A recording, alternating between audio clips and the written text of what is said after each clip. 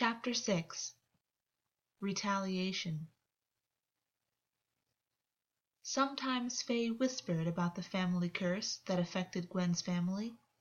He'd never had any idea what they meant as a child, and his father had dismissed it, saying that people mistook the ability to get what one wanted using whatever means possible as madness.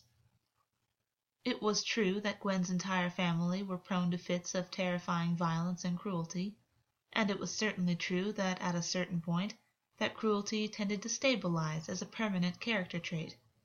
His mother, father, cousin Efnisien, Efnisien's parents, they had never been cursed, they were not insane, they were simply damaging, cruel people.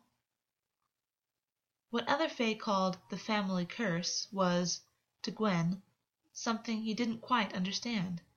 Not until he'd gotten older, had seen battle. Not until his center had changed to triumph that first time, turning him harder, making him more like his father in mannerisms and action. He didn't want to be cruel, yet there was a darkness inside of him, a breadth of cruelty that crept upon him. The harder he became, while forcing himself to serve the kingdom, the more it sprawled out of him. He could feel it, a pulsing, thumping beast that hungered. He had spent what felt like his whole life trying to avoid it, only to find that he'd come full circle.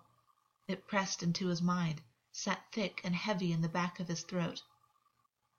Augus had compared him to his father, had said he was more like his father than Efnisien. It was one thing to be called cruel or heartless. He'd heard that from people in the past. It was quite another to hear a direct comparison and realize that perhaps it was apt. It struck at the heart of him, left him dazed for days after his last encounter with Augus. He knew what kind of person Lead was, knew better than most what his family were truly like, what hid beneath the facades and glamours they presented to the Seelie court. Augus knew it too. Augus could make an unflinching comparison, and it be true. He didn't want to be like his father. All this time he'd been telling himself that distancing himself from Augus, treating him cruelly, attacking him, it was necessary. It was the sort of thing anyone would do to keep a prisoner like that under control. He knew that Fae kings and queens had done it in the past. There were records and scrolls and ledgers detailing a vast array of how to break dangerous prisoners. And all this time he was doing the sort of thing his father might do. His cousin. It turned his stomach, left him out of sorts. He avoided Augus. He avoided a great deal except the work of his kingdom. But once he'd admitted to himself that he didn't want to be someone like his father, he knew that he had no reason to keep seeing Augus if he didn't want to subjugate him anymore, didn't want to harm him. And that was a problem. He still wanted to see Augus. 2 weeks later, Gwen was sinking hours per day into sword training, into wrestling and fighting, into advising generals and different species of Fae and how to best protect their land and their homes from those who might want to encroach on them. He saw those who made formal petitions to see him, people who wanted his assistance on quest, in family disputes, in the myriad of matters that he was, for once, grateful for, something to lose himself in. He was tired. Since the nightmare brought upon him by the Nightmare King while he'd been climbing the mountain with Jack, ancient hurts that he'd thought he'd put behind him stirred more readily in his sleep, and he found himself unconsciously, then consciously, avoiding rest for as long as possible. He knew the sleep deprivation made him unstable, but the nightmares themselves left him off-kilter, disarmed, vulnerable. He woke up feeling needy, and after thousands of years of waking up from nightmares, alone and needing a level of comfort that he was almost certain didn't exist for someone like him, he couldn't bear willingly accepting sleep as a reality.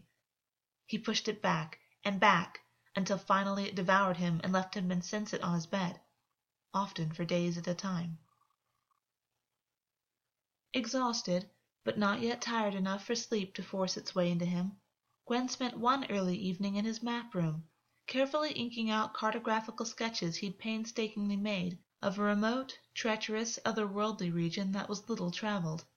It showed promise as a possible location of lesser-known species of Fae, and though the environment was hostile, his king's healing meant that he could withstand blasts of sulphurous heat or shards of obsidian sharp enough to cut through his boots. He inked it out in red and dark brown, noting down locations and losing himself in the painstaking work. He'd shown promise as a cartographer from a very early age, but Lead pushed him into battle, and so Gwyn kept it up as a side hobby. His maps were appreciated, duplicated, studied, but even if no one knew they existed, he'd still make them. His hand stilled at an unexpected knock at the door. He managed not to smear the ink. It was a small knock, and Gwyn knew it was one of the Trows that served within the palace. They hardly ever interrupted him. He got up immediately and opened the door. The Trow looked up at him, eyes wide, panicked, and Gwyn frowned, a stir of worry in his tired mind. What is it? The Trows almost never spoke, and even now, terrified, it signed a location instead of speaking any words. Gwyn teleported, taking the Trow's spindly fingers within his own with a gentle grip. Aside from a habit of stealing the silver, Trows were gentle creatures. Something was wrong. He ended up in one of the outer circle rooms, where the court sometimes spilled over into his palace. And there, within a room mostly constructed of moss and tree trunks, with seats of stone and mushrooms, Efnisien stood. He leered over another Trow who was clutching at a freshly broken arm, paralyzed with fright. Gwyn's mouth went dry. Rage and dread both warred inside of him, but rage won. The Trows were defenseless creatures that only wanted to help and assist. What the fuck do you think you're doing in my palace, to my servants? Efnisien straightened, deep blue eyes glittering with a dry amusement. Oh, King, it's so hard to get your attention. Gwyn knelt before the Trow, drew her dazed attention with the gentle hand under her chin, and looked back over at the Trow who had summoned him. It had taken a lot of courage for the other Trow to do that, and Gwyn grimaced. Can you take her to Pasna? He asked. Tell her it's on the king's orders. The Trow nodded, ears pushed back, eyes still blank with fright. Then she came forwards hurriedly and drew the other Trow with a broken arm away. As soon as they were safely out of the room, the sounds of their running footsteps echoed. Efnisien tilted his head toward the sound, an appreciative expression on his face, as though he were listening to a favorite moment in a symphony. Efnisien and Gwyn were of an age, obviously related. People who didn't know them, especially in the past before they'd established themselves, assumed they were brothers. Efnisien was only several years older than Gwyn, hardly an age difference at all amongst the Fae. Where Gwyn was pale, Efnisien was golden. His hair wasn't white blonde, but honeyed, curled short around his features. Gwyn's pale skin stood in contrast to the natural tan of Efnisien's, which he'd inherited from his father's side of the family. But he had the classic deep blue eyes, the full lips, the aquiline nose. And though Gwyn was broader, more muscular, Efnisien was still a trained warrior, fit and angular, with a natural resource of Driocht that oozed from him and covered his sociopathic tendencies. Gwyn, on the other hand, had to learn how to make Driocht, had to force it. When he wasn't concentrating, he possessed no natural Fae glamour, which put the other Fae on edge. When the sound of footsteps disappeared, Efnisien tilted his head back towards Gwyn, offered him a lazy attention. I could have you barred from this court, Gwyn said. He wanted nothing more than to smash his fist into Efnisien's face, to run him down with his sword. That was a common instinct he had around his cousin, and he had to repress it, keep things formal. Could you? What would your mother say? Cousin, Gwyn, we both know that she would whisper the favor of the court against you if you did such a thing. Attacking the Trows? You are a monster! Gwyn's teeth gritted together. It was becoming harder to stay rational. He realized, belatedly, that he was shaking with rage. The Trows were defenseless. Jealous? Efnisien said, smiling. You wanted my attention. You've got it. Cousin, you always look so uncomfortable around me when it's just the two of us. Why is that? You healed back then, didn't you? Surely you don't still bear grudges against the way we played as children. I was young. You can't hold that against me. True, Gwyn said, voice cold. I'm sure your torture methods are far more sophisticated now, except, of course, when they are not. Breaking an arm to get someone's attention. Let's be candid. You were simply looking for sport. Is it sport? Efnisian said. I can't help it. I'm just a victim to my center, as we all are. For me, it's nourishment. It sustains me. Speaking of centers, do you remember when your center was Triumph? You started to understand it then, the need. And, let's be candid, to borrow a phrase. You know what I'm talking about. You love the break and crunch of bone and the splatter of viscera. You just need it to be in battle. You've always been the weak link in the family. You need excuses for what you do. I do not. Gwyn glared. If it was anyone else who had committed such an atrocity against the Trows, Gwyn would have them exiled from the court. It was difficult with his family. His mother Criel had spent far longer in the Seelie court than he ever had. The cliques, the power, they primarily rested with her. Efnisian was her star pupil, the one she fawned over the most.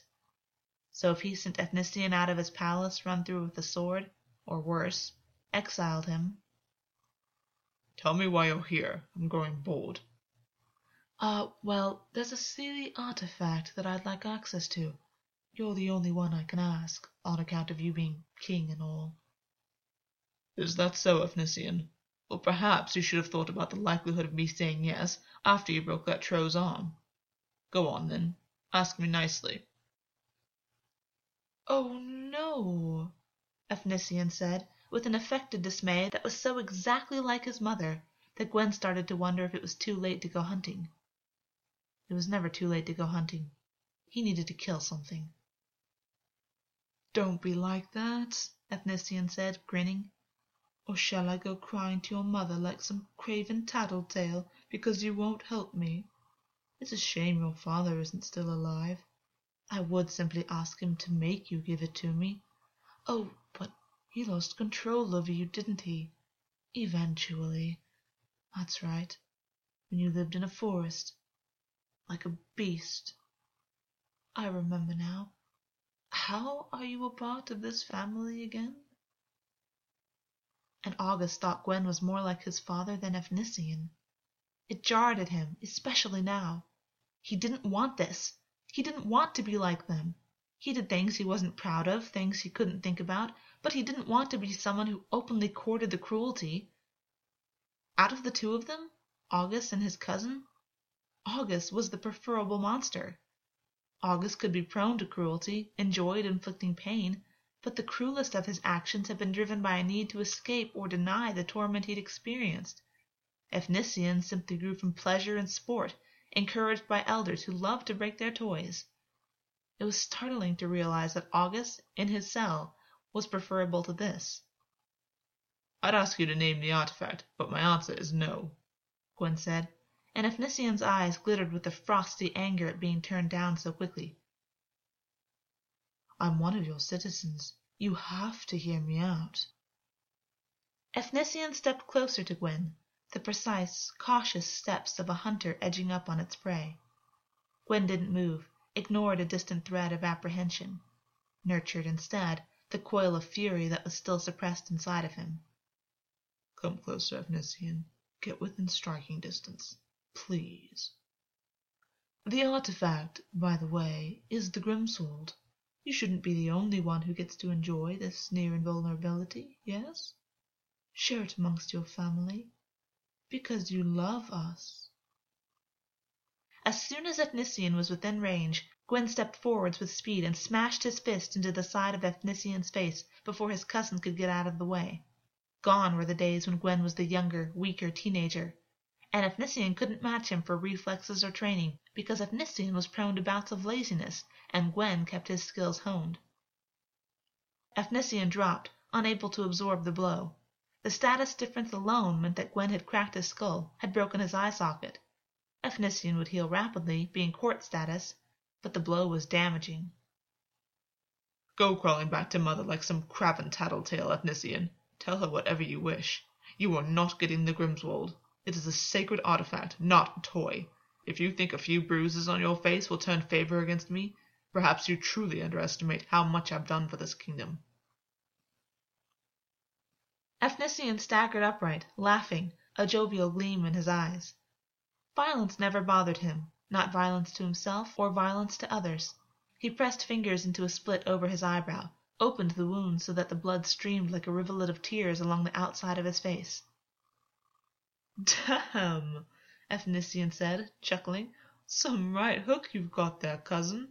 What a far cry you are from that kid I used to torment back in the day. I miss the old days. I suppose you wouldn't. And no Grimswold. Oh, look, there's blood on my suit. Ethnician took off his suit jacket. He took the sleeve and dabbed at the blood on his face until it was mostly gone, and then folded the jacket neatly and draped it over his arm. It was only one tro, Ethnician said, incredulous. They're trash. I suppose when you came into the kingdom, trash would follow. Why are you here? Gwyn said again.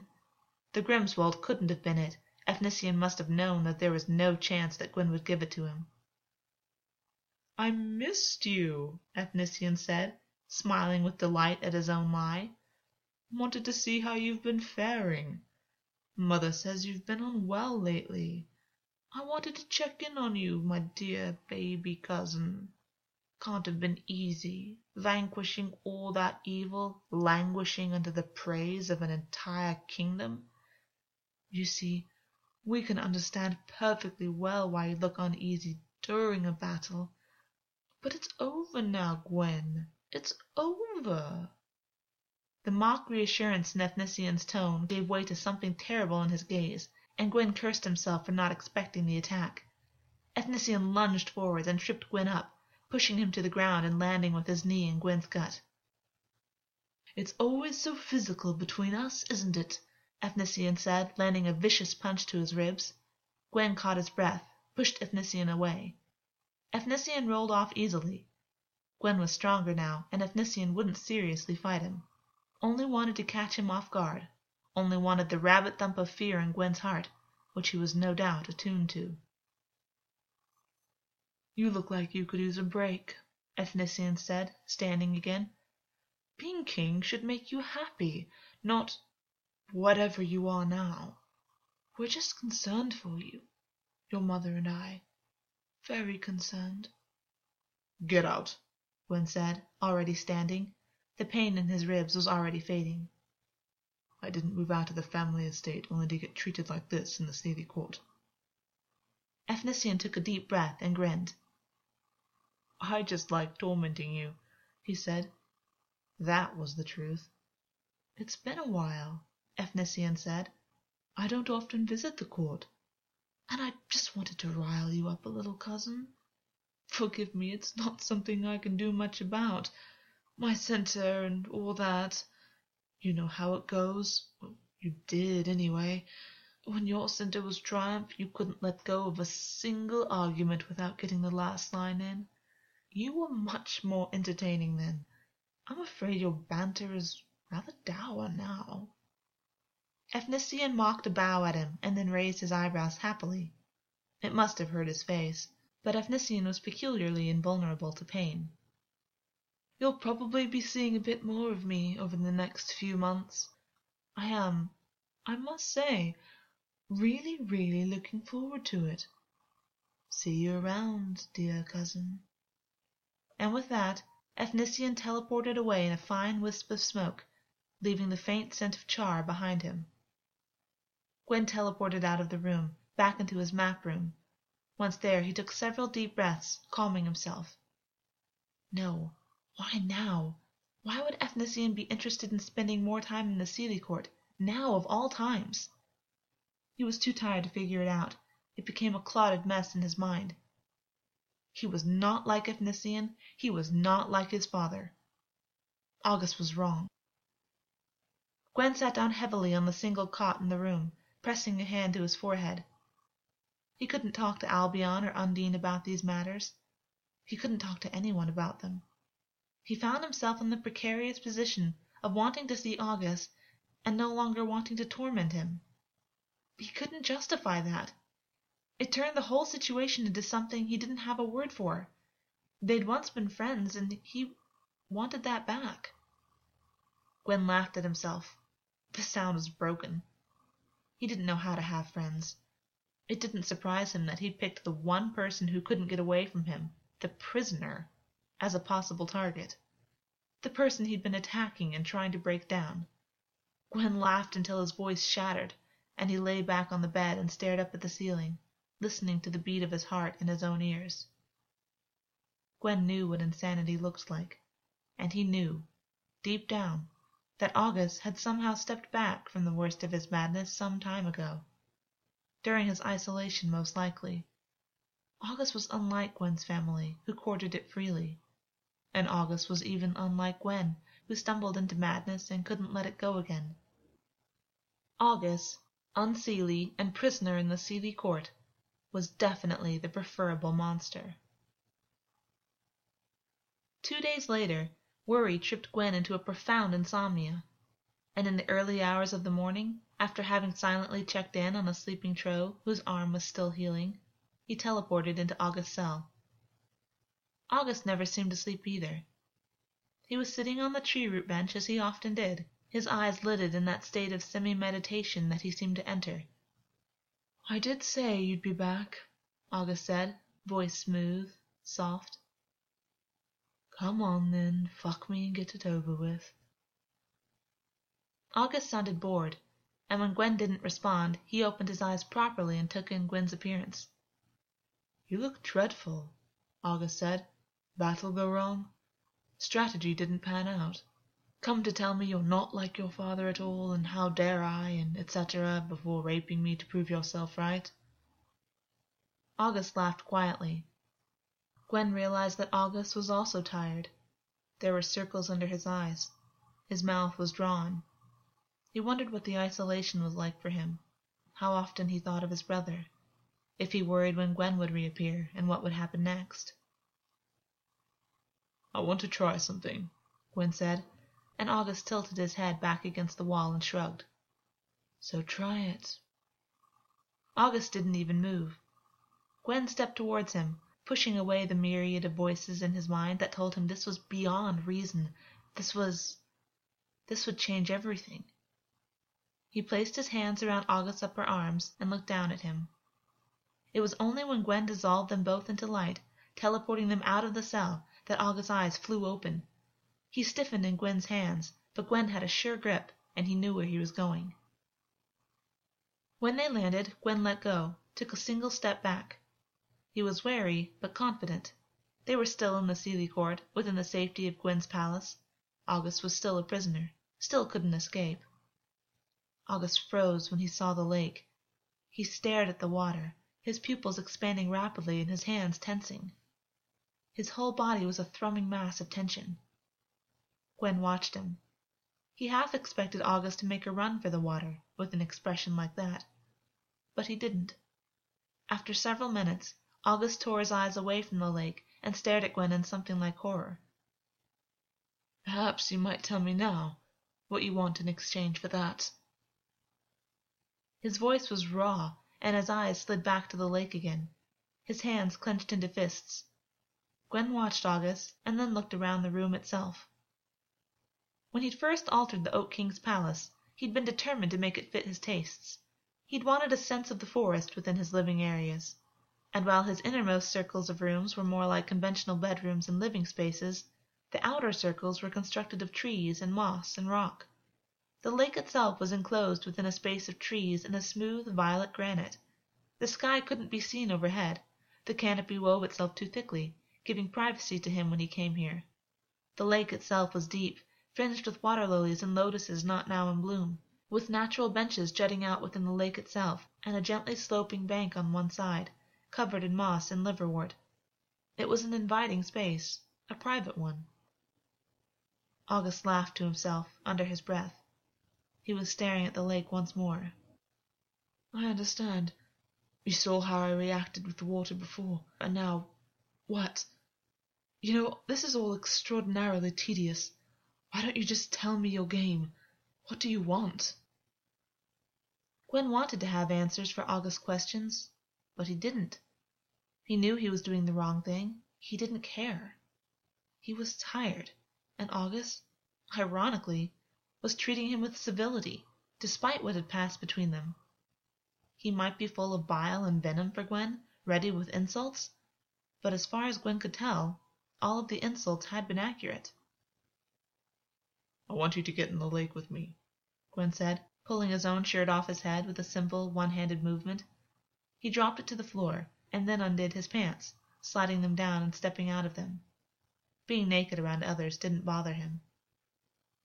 Tell me what you want, Augus bit out, and Gwyn saw a faint flicker of anger drift across his features. His eyes narrowed. I just told you what I wanted. Gwyn knew that Augus was likely playing a long game, that the civility was possibly a front, though Augus had always been civil and courteous, even at his worst. But he would prefer that over whatever was happening in the cliques of his seedy court. Gwyn could do this, put Augus back in his cell afterwards, and who knows? Maybe Augus would be more well disposed to him in the future. Doubtful. Augus was staring at Gwyn as though he'd grown a second head, and then he stared at the surface of the lake again. His nostrils flared, and Gwyn reached forward and grasped his wrist, dragging him towards it. Augus followed, hypnotized by the water. Gwyn stepped down the bank first, leading him, and he could feel the tension in Augus' arm, as though he didn't quite know whether to bolt or whether to run into the lake. No shifting, Gwyn said, and Augus exhaled audibly. I'm not strong enough to shift, he said. Do not, at any point, put your head beneath the surface of the water and disappear down into the depths. Gwyn's feet entered the water and continued down the slope. Why are you doing this? Augus asked, a note of genuine confusion in his voice. Gwyn crouched down where the slope fell away and slid easily into the water. He tugged at Augus, who was standing with his toes just beyond the water itself. Knowing you, Augus said, this is just about fucking me. I swear, Gwyn, you and that cock of yours. But Augus sounded uncertain, and Gwyn realized that initially that had been the purpose of this, but now... The water was cool. His back found the wall of the lake itself, and he pressed himself to it, tugged on Augus' wrist again. Augus hesitated for a few seconds longer and then came to a decision. He stepped into the water smoothly, with the confidence born of thousands of years of entering and exiting fresh water. His feet didn't make a sound as he entered, and ripples moved away from him silently. But Augus made a sound. He gasped as the water touched him, and then hissed out a sound of frustration. You're unusually sensitive for a water horse, aren't you? Gwyn said, looking up at him, but Augus was staring at the water with an avid hunger. Gwyn's eyes flew open. He braced himself and pulled Augus back, just as Augus attempted to launch himself headfirst into the water. The result was an ungainly splash. Gwyn pulled Augus towards himself. Augus was gasping for breath, struggling against Gwyn. Claws came up and scratched at the forearm holding his wrist, rending furrows that bled immediately. His irises were almost black, his pupils blown out. The struggle was intense, but uncoordinated. Augus was overwhelmed by the water, and Gwyn wrestled him back to the bench, forcing him onto it, so that he was still in the lake itself, but his head and shoulders were above the water. Augus had clawed several more furrows into Gwyn's skin, but it seemed more about trying to follow his water horse instincts than it was about truly doing any damage. Augus blinked when his back hit the wall, and he stared at Gwyn as though remembering he was there. His breathing was labored. His arm went lax in Gwyn's grip, but Gwyn refused to let go. At this point, he wasn't sure if Augus would simply slide into the deep without the restraint. Yes, doing this while you're sleep-deprived and Augus is desperate for water. Excellent idea. His inner voice was scathing, and sounded a lot like his family. He shoved that away too. Augus closed his eyes. His lips were tense, his forehead furrowed. He was pressing himself back into the wall of the lake, and if Gwyn didn't know any better, He'd guessed that Augus was loathing the entire experience. But Gwyn did know better, could tell the sensory overload for what it was. "Are you done?" Gwyn said, and Augus shook his head. "The instinct to submerge is strong," Augus said. "I need a minute." Augus was shivering. A minute passed, another, and then suddenly Augus moved rapidly in the water. He straddled Gwyn's thighs, so that his own knees were resting on the underwater bench, either side of Gwyn. He placed his free hand on Gwyn's chest, over his heart. He undulated his hips forwards, and he was hard, a hot line of temperature against Gwyn's abdomen. "This is what you wanted, isn't it?" Augus said, voice unsteady. Gwyn stared up at him, surprised. Augus slid his hand down, and Gwyn realized that he was going to wrap fingers around him. He reached out to stop him, but it was too late. He wasn't hard. He was still trying to understand his own motives, let alone what Augus was doing. "I thought—" Augus looked confused again when Gwyn placed a warning hand on Augus's second wrist, where it wrapped around him. "What are you doing?" Augus said, and his hand squeezed at Gwyn threateningly, painfully. "Stop!" Gwyn growled at him, digging his fingers into Augus's wrist until Augus let go of him. "What do you want for this? You can't just be fucking me. You can have that for free." Gwyn kept his other hand on Augus's wrist, a tight grip, as he turned Augus around in the water so that his back was to Gwyn's chest. He looped his arm around his hips and pulled him down, so that Augus was seated on top of him, head coming up a little past his own. Gwyn splayed his hand over Augus's belly, stroked at his skin. "You don't want me to die, to waste away in that cell," Augus said. "A glass of water is one thing, but this—" Augus leaned back, slowly, at Gwyn's encouragement. Augus rested his weight against him, not as water-light as Gwyn expected, but Gwyn had temporarily forgotten that Augus could change his buoyancy at will. Gwyn kept stroking Augus's torso. "I wondered why you didn't just kill me. You were well within your rights. It was, technically, a battlefield. You had your sword. I expected to die." Gwyn's eyes widened. He hadn't thought of it that way. He hadn't realized that Augus, when he surrendered his kingship, expected death. It must have been a surprise for him to wake up in the seedy dungeon, weeks later. Augus was being surprisingly honest. He sounded disarmed. He wondered if the exposure to so much water at once made it harder for him to keep his guard up. Gwyn trailed a hand up to Augus's nipple and smoothed fingers across it, and Augus twitched. "This is crude even for you," Augus said. "You can't make me dependent on you by doing this, you understand? I am not suddenly going to give over my loyalty to you." "Will you just shut up for once and enjoy the water?" Gwyn said, and Augus snarled. "What are you doing?" Gwyn's hand stopped moving, rested over Augus's chest, felt his water-horse slow heartbeat. It was still faster than normal. Augus was stressed, possibly frightened. "Do you think that you can use these crude techniques on me and expect them to work?" Augus said, venom starting to crawl into his voice. His free hand dropped down and raked scratches into the outside of Gwyn's thigh, and Gwyn exhaled between his teeth. The wounds would heal within the hour, but they were vindictive and deep. "Do you think that you can give me something like this and I will come to heal?" "Augus," Gwyn said, frowning, "I'm not entirely sure that leaving a gag on you for 300 years would bring you to heal. Not for more than a few hours, anyway." Augus stilled at that, and then his fingers that were now digging threatening holes into Gwyn's knee lifted, as though he was satisfied with what he'd heard. Augus twisted in his lap, tugging hard and rapidly at his wrist until Gwyn let go. Augus turned and straddled him again. Gwyn took hold of his wrist once more, and noted with some surprise that even though Augus was obviously stressed, he was still aroused. His hair already looked more lustrous than before. It dripped rapidly as a result of exposure to the water. Sometimes it struck Gwyn how handsome Augus was, even like this, wasted and with less power than he'd possibly ever had. The Raven Prince had first invited Augus into his court simply to have his beauty nearby and gaze upon it, and flushed from his exposure to the water, hard beneath the surface, straddling Gwyn like this, it struck him again how beautiful he could be. You wanted to see how I'd react to so much water, Augus said, his voice oddly empty of feeling. Don't leave me hanging. Touch me. August's gaze slipped past Gwyn's when Gwyn wrapped his fingers around August's cock, and when he started moving over him, the friction more noticeable than usual because of the water between them, August didn't seem to care at first. It was only when Gwyn's thumb caught roughly at the underside of his flesh that August stiffened and then inhaled sharply.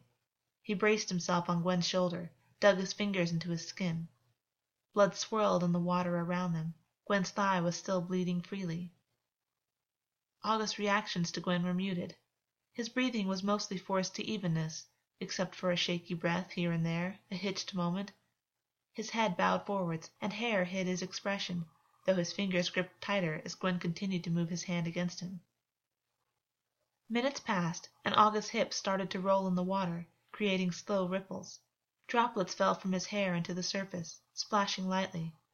Strands of it had caught against Gwyn's skin. He tilted his head towards Gwyn, and Gwyn noticed his eyes were closed, lashes a black smudge against his face. His mouth was open slightly, his forehead creased. Gwyn tightened his grip, and August's jaw dropped on a silent gasp. His cock twitched in Gwyn's palm. Gwyn resisted the urge to ask if it was okay, because it was obvious that it was, and because he was aware that the lack of sleep, the insomnia, left him scattered. Questions like, "Is this okay?" were likely not allowed. Seeing Efnisien break that Tro's arm, knowing that he didn't want to be like his family, it left him aware that he didn't really want to hurt Augus at all. He was Fae, and they were often a cruel species. Truly malevolent and benevolent Fae were far rarer than the ones who simply did what they wanted within certain parameters. Augus was not truly malevolent, and locking him up in a prison for doing what perhaps many Fae might try and do in similar circumstances seemed like a human response to a non-human crime. Certainly he needed to be locked up for the safety of the Fae, but it also seemed hypocritical. Gwyn had killed enough Fae himself. He knew cruelty well. Perhaps it was only circumstance or unusual good fortune that had kept him out of a prison. Although the kingship was enough of a prison, something he couldn't escape for at least another century and a half. You think you're clever, Augus whispered, his eyes remaining closed, his hips bucking up harder into Gwyn's hand. But you're not clever. I don't feel particularly clever right now, Augus, Gwyn thought. If anything, he felt like a new class of stupid. He still liked Augus. Perhaps had never stopped liking him. He knew that he'd formed some kind of attachment when he'd asked Augus to break him, when he'd visited August's home that first time, and he knew that attachment had grown during the wild hunt, even though it had been a professional relationship between Seelie and unseelie Fae, and it was never more than the excitement of the hunt and the chatting and ale afterwards. The madness inside of him, the cruelty, wanted him to break Augus, to turn him into a cowering, silent, ruined wreck. But the rest of him, the parts that didn't want to be cruel, that wanted to be nothing like his family, they wanted something different, and they were a lot louder now that Augus was present in his own Seelie court, now that he was so tired he couldn't concentrate. Did you think that? Augus opened his eyes and then stopped speaking immediately, eyes widening at whatever he saw on Gwyn's face. His hips faltered in their rhythm, but Gwyn's hand encouraged him back into those rocking motions once more. Augus stared at him in shock, and Gwyn didn't know what he was seeing, didn't know what was broadcasted on his face. He didn't even know what he was feeling anymore. He'd spent too long without sleep, and before that, too long again. He remembered, vaguely, Augus breathlessly saying that he wasn't at his best right now. Neither was Gwyn. What? What is it? Gwyn said, and August's lips thinned. Nothing, he spat, sounding disgusted. Claw tips dug into Gwyn's shoulder, threatening to draw blood, leaving pinpricks of sensation there. Gwyn rubbed the edge of his thumb over the head of August's cock with every stroke now, knowing he enjoyed it. Augus started trembling, despite the fact that his breathing was still mostly forced to evenness. Hardly anything changed when August's trembling suddenly shifted into the repressed spasms of his release. His claws dug a bit deeper, his thighs tensed on either side of Gwyn's, but otherwise his breathing remained mostly steady. His eyes were closed again.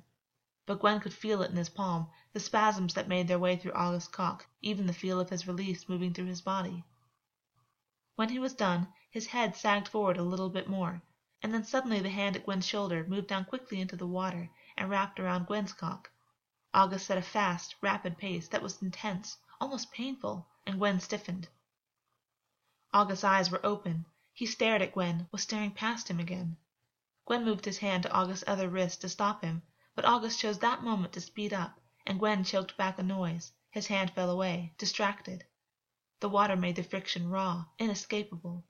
His skin caught on August's palm, and the small flares of pain just added to what was happening. And he'd been close anyway, didn't exactly have a wealth of self-control, being so exhausted. "Wait," Gwyn said, and Augus shook his head, but still didn't make eye contact, was still oddly unfocused. "Wait," Gwyn demanded, and managed to close his hand around August's wrist to pull him away. Augus squeezed his cock too tightly, and more pain wove in with the pleasure of it. Gwyn realized he was going to come. Flares of light sparked beneath his skin, and then detonated underneath his pores. He came with a hoarse gasp, his body arching upwards, his neck stretching taut. He had both of his hands around August's wrists, but Augus stroked him through it, ignoring Gwyn's grip and continuing to move his hand. "I don't know why you require this of me," Augus muttered under his breath, "when you have the shadows to do as you please." Gwyn's brow creased together at the words, and then his eyes flew open. "No." He snapped upright, concerned, just as Augus let go of him. Augus was staring at him now, his face devoid of expression. "There," Augus said. "Augus," Gwyn said, and Augus smiled at him, a pretty, beguiling expression. In one smooth movement he yanked his hand out of Gwyn's wrist and then thrust it towards his abdomen. Gwyn expected a punch, expected a blow, did not expect claws to slice through his skin, and then choked. August's fingers were inside him up to the last knuckle, buried amongst his organs. A whirl of pain, which quickly expanded throughout his gut up into his lungs, through his limbs. He gasped, wretched, and stared at Augus in shock. "You should have expected this." He choked again when Augus shifted his fingers, menacing, and looked down between them at the place where blood was blossoming from the wound. Gwyn was king, he wouldn't die from it, but it was damaging. It would take time to heal. "If you keep making me stronger, Gwyn, there's going to be consequences. If you're going to torture me, torture me. I tire of waiting for you to choose between cruelty or kindness." Gwyn was still stunned, couldn't think of anything to say. August's fingers shifted inside of him, and Gwyn cried out, and then reached down quickly, pulled August's fingers free. Augus didn't resist him at all. A smirk played on the edges of his mouth. Blood bloomed up thick and hot in the water. Gwyn teleported them out immediately, didn't even stop for his clothing. He dropped Augus, wet and a wild gaze in his eyes, back in his cell, and teleported out again. He ended up in one of his many rooms, dripping blood rapidly onto floorboards. The pain was worse now that he'd teleported twice, and he sank to his knees, clutching his hand over the wound. 4 stab wounds in his gut, from August's fingers. The strength it must have taken to do that. He felt, of all things, betrayed. Gwyn started to laugh. Augus owed him nothing. He had no right to feel betrayed, not after what they'd both done. And yet, as he continued to laugh, each motion causing pain to rock through him, he realized, with a scathing self-hatred, that he felt betrayed. A wave of despair followed his laughter, rocked into him with a force that dwarfed even the pain in his abdomen. Gwyn's head sunk down to the floorboards. He dripped water and blood, even his thigh was still bleeding. He felt used up, spent.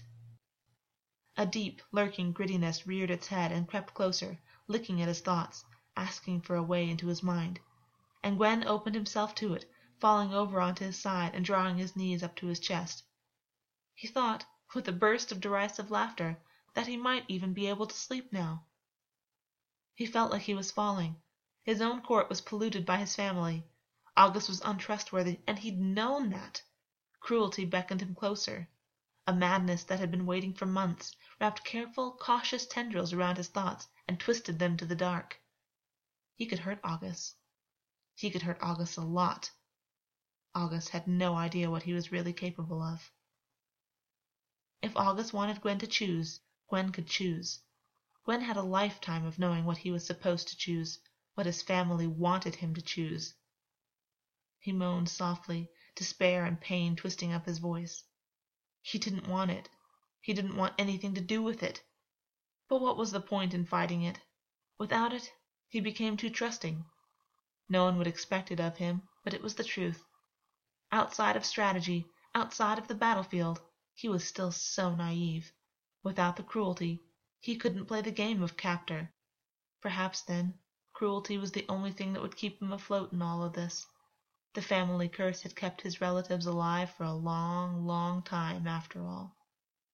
Gwyn's eyes fluttered shut, and a sickening darkness cast a cape over his mind.